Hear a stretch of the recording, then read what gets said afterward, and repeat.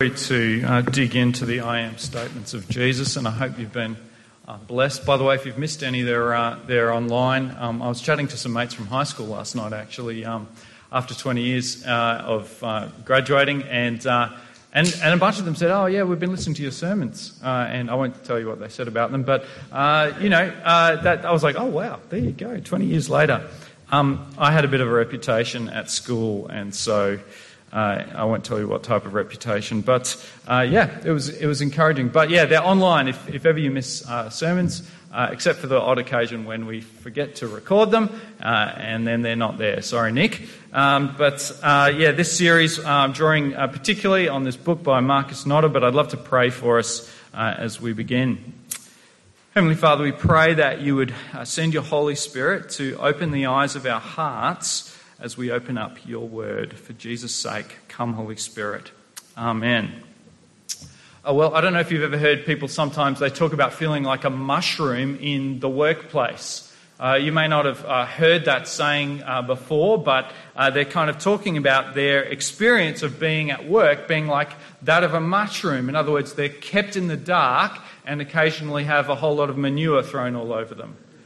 Have you heard of that, feeling like a mushroom in the workplace? I don't know if that's an accurate description of mushroom cultivation, but it certainly describes some people's experience of the workplace. They also talk about mushroom management, where the managers just won't tell the people beneath them what on earth is going on in the company. They just kind of give them work to do without knowing how it fits in or why on earth they're even doing it in the first place. In other words, they're just kept in the dark. But feeling like a mushroom isn't just a problem in the workplace, it can be a problem in life as well. Have you ever found yourself thinking, or do you know people around you thinking, well, what on earth am I doing here? What's the point? Why on earth am I even doing this? You know, sleep, awake, work, etc., over and over again. It's not just a feeling at work, it can be a feeling in life as well. Of course, in the workplace, there's probably something you can do about it if you're feeling like a mushroom. You can go to your manager and you can talk to them about the way that you're feeling and see if you can find some kind of solution. But what if you're feeling that way in life? Who do you talk to then? Well, in John chapter 8, verse 12, Jesus says, "I am the light of the world. Whoever follows me will never walk in darkness and will have the light of life." So if you're in the dark, Jesus is the light. But what does that mean? What does Jesus actually mean when he says, "I am the light of the world"? We have this poetry and imagery everywhere in our culture of darkness and light. "Hello, darkness, my own friend. I've come to talk to you again." There was a book review in The Australian of a book that's only come out very recently by Veronica Della Dora. The title is this: "Where Light in Darkness Lies, the Story of the Lighthouse." This has just come out in May this year, and I read the book review, and she reflects on the lighthouse as a kind of spiritual metaphor for life that's actually pointing to a spiritual reality much larger than itself. And so she says, "For millennia, lighthouses have saved innumerable lives. Without them, a ship could fall victim to the fury of a sudden storm, its sails destroyed, its hull capsized, its crew and load forever lost in the abyss." But then of the lighthouse, she says, "There's something at once nostalgic and reassuring about its trembling light shining in the dark. It conjures up the image of a solitary who keeps vigil while the world is asleep." So there's no shortage of imagery and poetry in our culture of darkness and light. But what is it that Jesus is talking about when he says, "I am the light of the world"? Well, that's what we're going to be looking at this morning. And it's really two things that we're going to see. First, we are in darkness. And secondly, Jesus is the light. So let's look at that together. First, we are in the dark.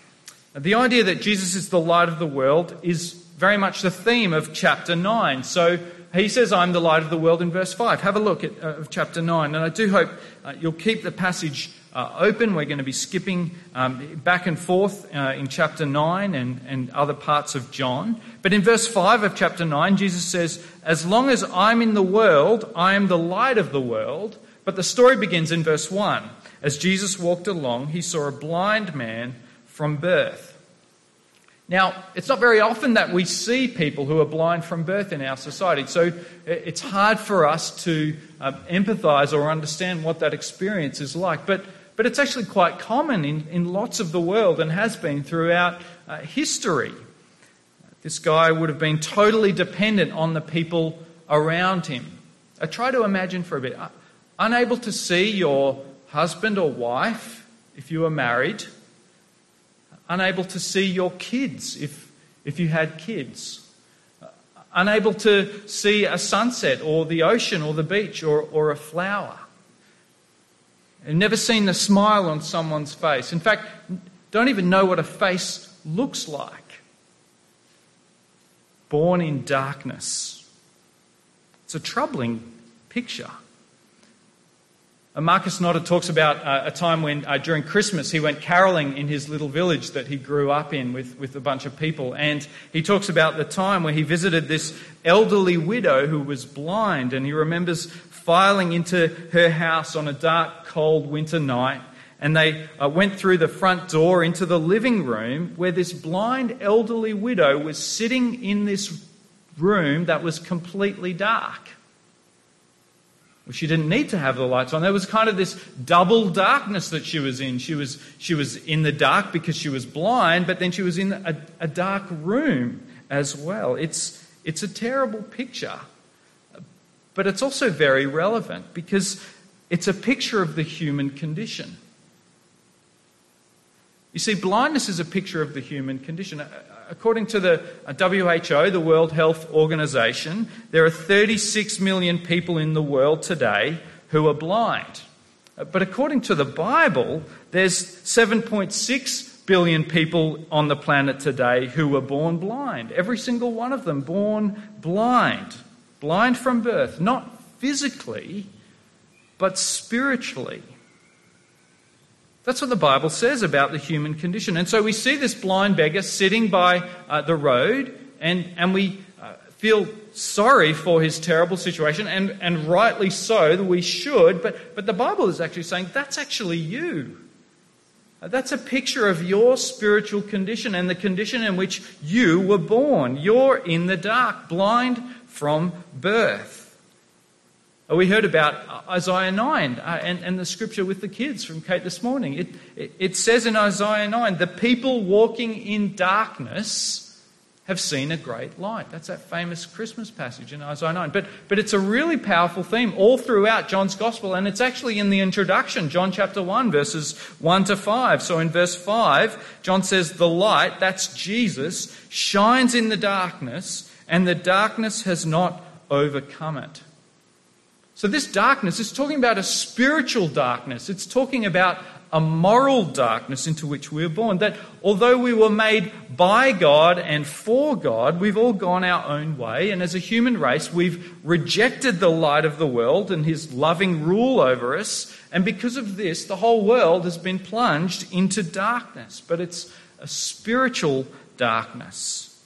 So God is light, and we've rejected him, and we find ourselves on the wrong side of him, alienated from him, and in the dark spiritually. Last week I mentioned Freddie Mercury, the lead singer of Queen, where he asks the question, does anybody know what we're living for? Well, that's the kind of question you ask when you're in the dark. But Jesus describes being in the dark in two ways that I want to go through with you. Well, what does it mean to be in the dark? And the first is in chapter 11, verse 10. He says, but those that walk at night stumble because the light is not in them. Those that walk at night stumble. I don't know if you've ever had the experience when you're at home and it's the middle of the night, dark, you need to get up. You want to be extra careful that you don't wake anyone up, especially if you've got young kids. And so you're kind of groping around in the dark, and it just so happens that your arms are out like this in such a way that the door is kind of open in such a way that neither hand actually kind of hits the door that's kind of open like this, and you just go bang into the side of the door and make a huge noise anyway, and you wake up everyone in the house in the process. Has that happened to anyone? Or is it's just me? Well, Jesus is in this picture. Those who are in the dark stumble. Being spiritually in the dark means that we stumble. We don't think as we should. We don't act as we should. We don't live as we should. And so in the process, we cause ourselves a whole lot of pain, but we also cause a whole lot of pain to the people around us because we're stumbling around in the dark. So that's one way Jesus talks about spiritual darkness. But the other way is in chapter 12, verse 35, where Jesus says, if you walk in darkness, you do not know where you're going. Now, I don't know if this has ever happened to you, but you've got an appointment, something really important. It might be a family wedding, or it might be a work engagement. In my case, it was a speaking engagement, and it's really important, and you get your phone out and your sat-nav and you put it in, and you want to be extra careful that you've got it right, so you kind of double-check you've got the address, and you triple-check that you've got the address, and then you get on your way to this important occasion, and as you go further and further out into the countryside, you realise that the mobile phone reception out in the countryside is not particularly reliable, and you go down from 4 bars to 3 bars, 2 bars, 1 bars, to being completely disconnected from the internet and the navigation system. And you've got no idea, absolutely no idea where you're going on this important occasion. Has anyone had that experience? Well, this is what Jesus is talking about when he says, if you walk in darkness, you do not know where you are going. Jesus is saying that's what it's like to be in the dark spiritually. You don't know where you're going or what you're doing, and it's really important. It's a matter of life or death that you know. This is how the 20th century atheist philosopher Jean-Paul Sartre put it when he wrote, everything is indeed permitted if God does not exist, and man is in consequence forlorn, for he cannot find anything to depend upon either within or outside himself. Jean-Paul Sartre, the atheist philosopher, is saying once that we've lost God as the infinite reference point, we have nothing eternal to measure our journey by, and it thus becomes hard to know if we're doing anything meaningful at all. That's in the words of Jean-Paul Sartre. Now, I don't know if you can relate to any of that, but that's how Jesus describes the human condition, that apart from God, we're in the dark. We're blind spiritually from birth because of our rejection of God. And so we're in the dark in the way that we think, in the way that we live, and in the way that we act.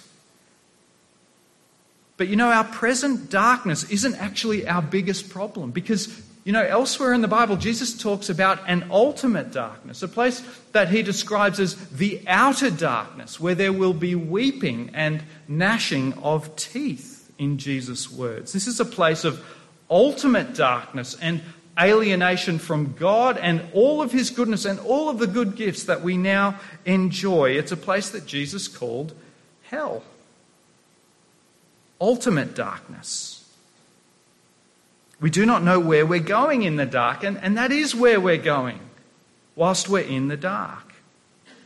Sam Albury relays a story that he heard on the news about an elderly man who was evidently very confused. He was found himself in the middle of the night somehow driving down the wrong side of the freeway. He'd managed to get some distance without realising it, and then there were obviously people who saw what he was doing, and they must have called the police or whoever, and the police were able to pull up alongside him and wave him down and pull him off the freeway and get him out of danger. Now, no one was hurt because it was the middle of the night and there weren't many cars on the road, but imagine if he'd been doing that in the middle of the day during rush hour. You see, what Jesus is saying about our condition is that left to ourselves, we're driving through life the wrong way, and we're about to meet the rush hour of God's kingdom coming full bore in the other direction. That's our condition, in the dark. So what are we to do about it? Well, Jesus says in John 8, verse 12, he says, I am the light of the world. Whoever follows me will never walk in darkness and will have the light of light. We're to follow Jesus. Jesus has come to rescue us out of the darkness and to fill our lives with light. He came to rescue us from spiritual darkness, yes, but he came to rescue us from eternal and ultimate darkness. Do you remember how when Jesus hung on the cross, it was the middle of the day, and we're told in Matthew's Gospel, in the middle of the day, as Jesus hung on the cross, suddenly darkness covered the whole land for 3 hours. Do you remember that? Jesus, the light of the world, the light of life, was dying for our sins in our place. He was experiencing in himself all the darkness that our deeds deserved, of our wrong thoughts and wrong motives and wrong actions. He was absorbing that darkness into himself, and he paid the penalty for our sin. But then by the mighty power of the Holy Spirit, he was raised to life, and that dark tomb that he laid in was filled with light as he burst out of the tomb, the risen Lord of life. And he says, I am the light of the world. Whoever follows me will never walk in darkness, but will have that light of life through the power of the Holy Spirit and the gift of the forgiveness of sins. You'll never walk in darkness, he says. So no longer stumbling around in the dark without a sense of your purpose, a sense of meaning, a sense of identity, a sense of aim, but filled with purpose and identity, filled with the Holy Spirit every step of the way to guide us and to lead us and to change us and strengthen us and encourage us. That's what Jesus says he can do for us. But can he really? Where's the evidence? Where's the proof? If you were here last week, we said that the substantiation is in the sign, if you remember. And so it is in this case with the blind beggar in chapter 9.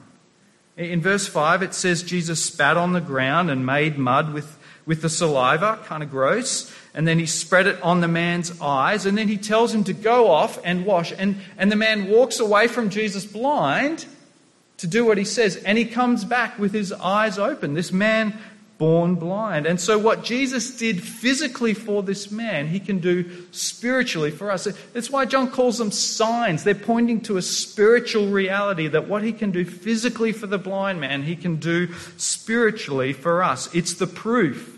It's the evidence that he really is the light of the world, and he has the power to do what he says. Many people through the ages have experienced this kind of light. Charles Wesley, the way that he puts it so beautifully is, long my imprisoned spirit lay, fast bound in sin and nature's night. Thine eye diffused a quickening ray. I woke the dungeon, flamed with light.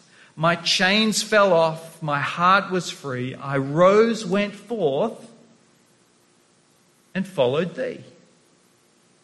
It's exactly the response that Jesus is calling for. Whoever follows me will never walk in darkness, but will have the light of life. So not follow him on Twitter, not follow him on Instagram or Facebook. No, to believe in him, to trust in him, to live for him. So in John 12:46, Jesus says, I have come as light into the world, that whoever believes in me may not remain in darkness. It's an extraordinary promise that Jesus is making. Never walk in darkness, but have the light of life. But the thing that's so shocking about this story is that people didn't like it. If you read John 9, they did not like for one bit what he was doing or what he was saying. Have you heard of Fred Hollows? Have you seen those ads at Fred Hollows Institute? He's a famous ophthalmologist, New Zealand's most famous ophthalmologist, except he became an Australian citizen, so we claim him as our own most famous ophthalmologist. He did extraordinary things I was reading up on it this week. Here's some of the things that he did. He spent 3 years visiting Aboriginal communities to provide eye care and carry out a survey of eye defects. Get this, more than 460 Aboriginal communities were visited and 62,000 Aboriginal people were examined, leading to 27,000 being treated for trachoma and 1,000 operations being carried out. He was an extraordinary man. It was great reading up on him this week. Now, in response to all that he accomplished in recovering sight to the blind, he was heaped with accolade upon accolade and award upon award. So there was a list, a whole page of 25 awards that were heaped upon him, and rightly so, for what he did, including in 1990 becoming the Australian of the Year, being named as New Zealand's most 100 influential people, Australia's most 100 influential people. But the response to Jesus of healing a man not with trachoma, but healing a man born blind, is met not with commendation, but with condemnation. It's not met with happiness, but is met with hostility. You compare that to Fred Hollows and, well, what on earth is going on here? And it gets so far beyond the absurd that Pharisees, they interview this man and they say, oh, well, what's going on? What happened here? And he tries to tell them, well, Jesus healed me. And they refuse to hear it. And so then they go, well, let's try and get his parents. And they interrogate his parents. And they say, well, Jesus healed the man. And they refuse to hear it. They get so upset that ultimately it gets so ridiculous that they end up banning this man from ever entering the synagogue again and starting to plot to kill Jesus. That's their response to Jesus' healing of the man born blind. And you just go, what on earth is going on here? How could such a wonderful, compassionate, good deed for this man born blind be met with such vicious hostility? Well, we're given the answer in chapter 3, verse 19, where John says, light has come into the world, and people loved darkness rather than the light because their deeds were evil. For all who do evil hate the light and do not come to the light so that their deeds may not be exposed. It's a well-known fact that well-lit areas are a good crime prevention technique. So if you go on the crime prevention website, Police Victoria, it says improving lighting can be an effective crime prevention tool because it can improve surveillance and increase the risk of offenders being detected.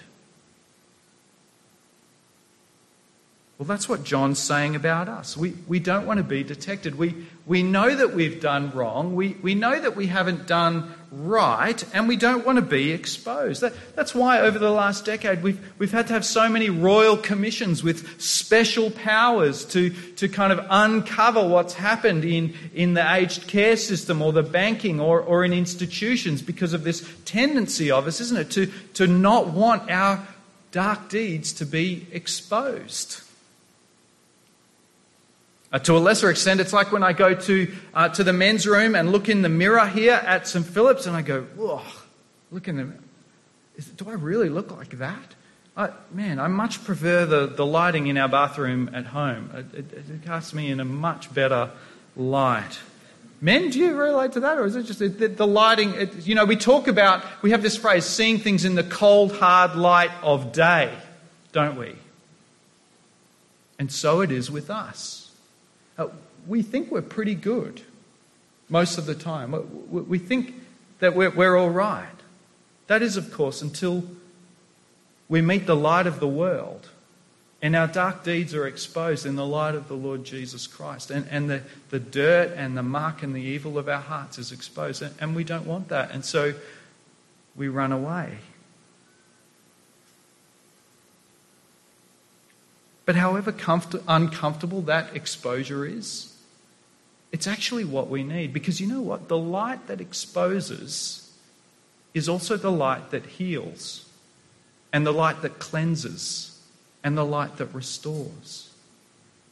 The light that exposes is the same light that cleanses and heals and restores, which highlights what a tragedy it is when people refuse to come into the light and run away because they forgo the cleansing and the renewal and the forgiveness of sins through the light of life. And we see this tragedy play out. In chapter 9, verse 39, Jesus said, "For judgment I've come into the world, so that the blind will see," hooray, "and those who see will become blind." He's come so that those who see will become blind. He's talking about the religious leaders and the Pharisees, isn't he? Who thought that they were okay, who thought that they didn't need Jesus, who thought that they could already see. And they're so offended by Jesus that in verse 40 they say, "Are we blind? Are you saying that we're blind too?" They're outraged. They protest that Jesus would make such a claim of them. And so in judgment, they're plunged into even greater darkness. And they become even more blind than they already were, as it were, blinded by the light. So in verse 41, Jesus said to them, "If you were blind, you would not have sin. But now that you say we see, your sin remains." See, many people reject Jesus' diagnosis, don't they, that we're blind. They find it offensive. They find this claim of Jesus offensive. People like to think of themselves as enlightened. So it might be through the rational sciences, that have come through what we've called the Enlightenment from the middle 18th century, that they're enlightened through the rational sciences. Or for some people, they're enlightened through things like Buddhism or Eastern mysticism or meditation or yoga and this idea of looking inside yourself and finding the light within and having that kind of light. People don't like to be told that they're in darkness. But Jesus is saying that if we reject him, we are in darkness. We condemn ourselves to staying in the dark spiritually and eternally. But of course, that's not what he wants. That's not why he came into the world. He came in the light of the world to bring light into our lives. But he puts a very stark choice in front of us. You could say that it's black or white. You could say darkness or light.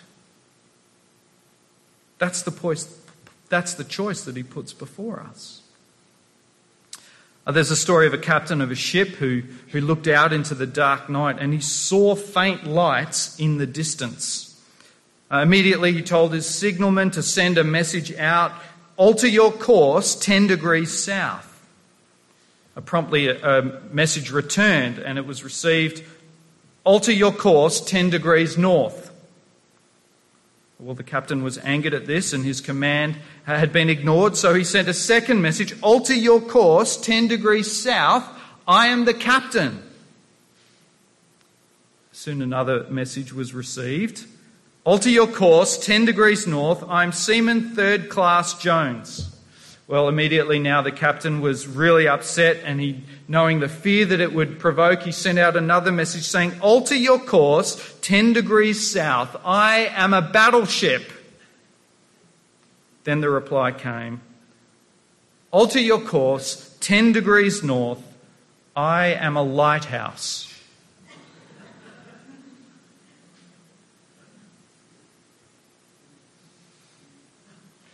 You see, when Jesus says, "I am the light of the world," it's incredibly good news. It really is incredibly good news. But it's not up for negotiation.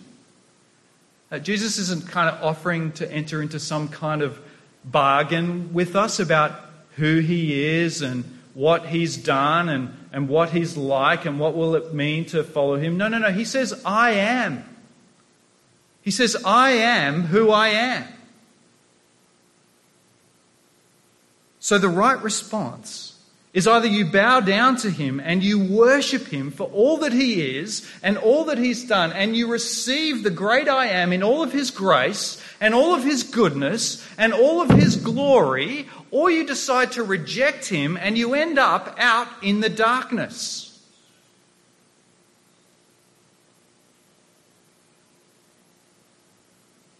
You see, all the metaphors about Jesus in our society and culture, about darkness and light, of all the metaphors, that The thing that makes Jesus different is that apart from him, all we have is darkness. But friends, hear the good news. In him, all we have is light. Because when Jesus died on the cross, he really did take in all of the darkness and evil of our hearts. And when he rose, he really did fill us with his glorious light through the power of the Holy Spirit. There's so much light in our Lord Jesus, the great I am, that he can even say to his followers, not only I am the light of the world, but he says to us, you are the light of the world. There's so much light I have to share around that you are the light of the world. And there's so much light in our Lord Jesus that we're able to say all around the world, throughout all history, may the Lord bless you and keep you. May the Lord Jesus make his face shine upon you and be gracious to you. The Lord Jesus, the light of the world, lift up his face upon you and make his countenance shine upon you and give you his peace. There's so much light in Jesus that it says in Revelation 21, in that city there'll be no more sun and there'll be no more moon, because the glory of God will be the light and the Lamb will be its light. There's so much light in Jesus. And so he says to us this morning, I am the light of the world. Whoever follows me will never walk in darkness, but will have the light of life. Let's pray.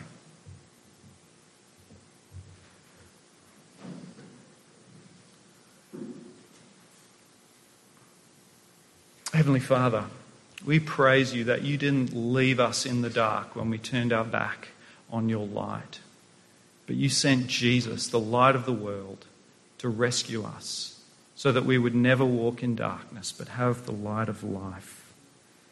Father, we do pray that you would give us great confidence in the light that you give us, because Jesus took all of the darkness of our hearts in himself on the cross.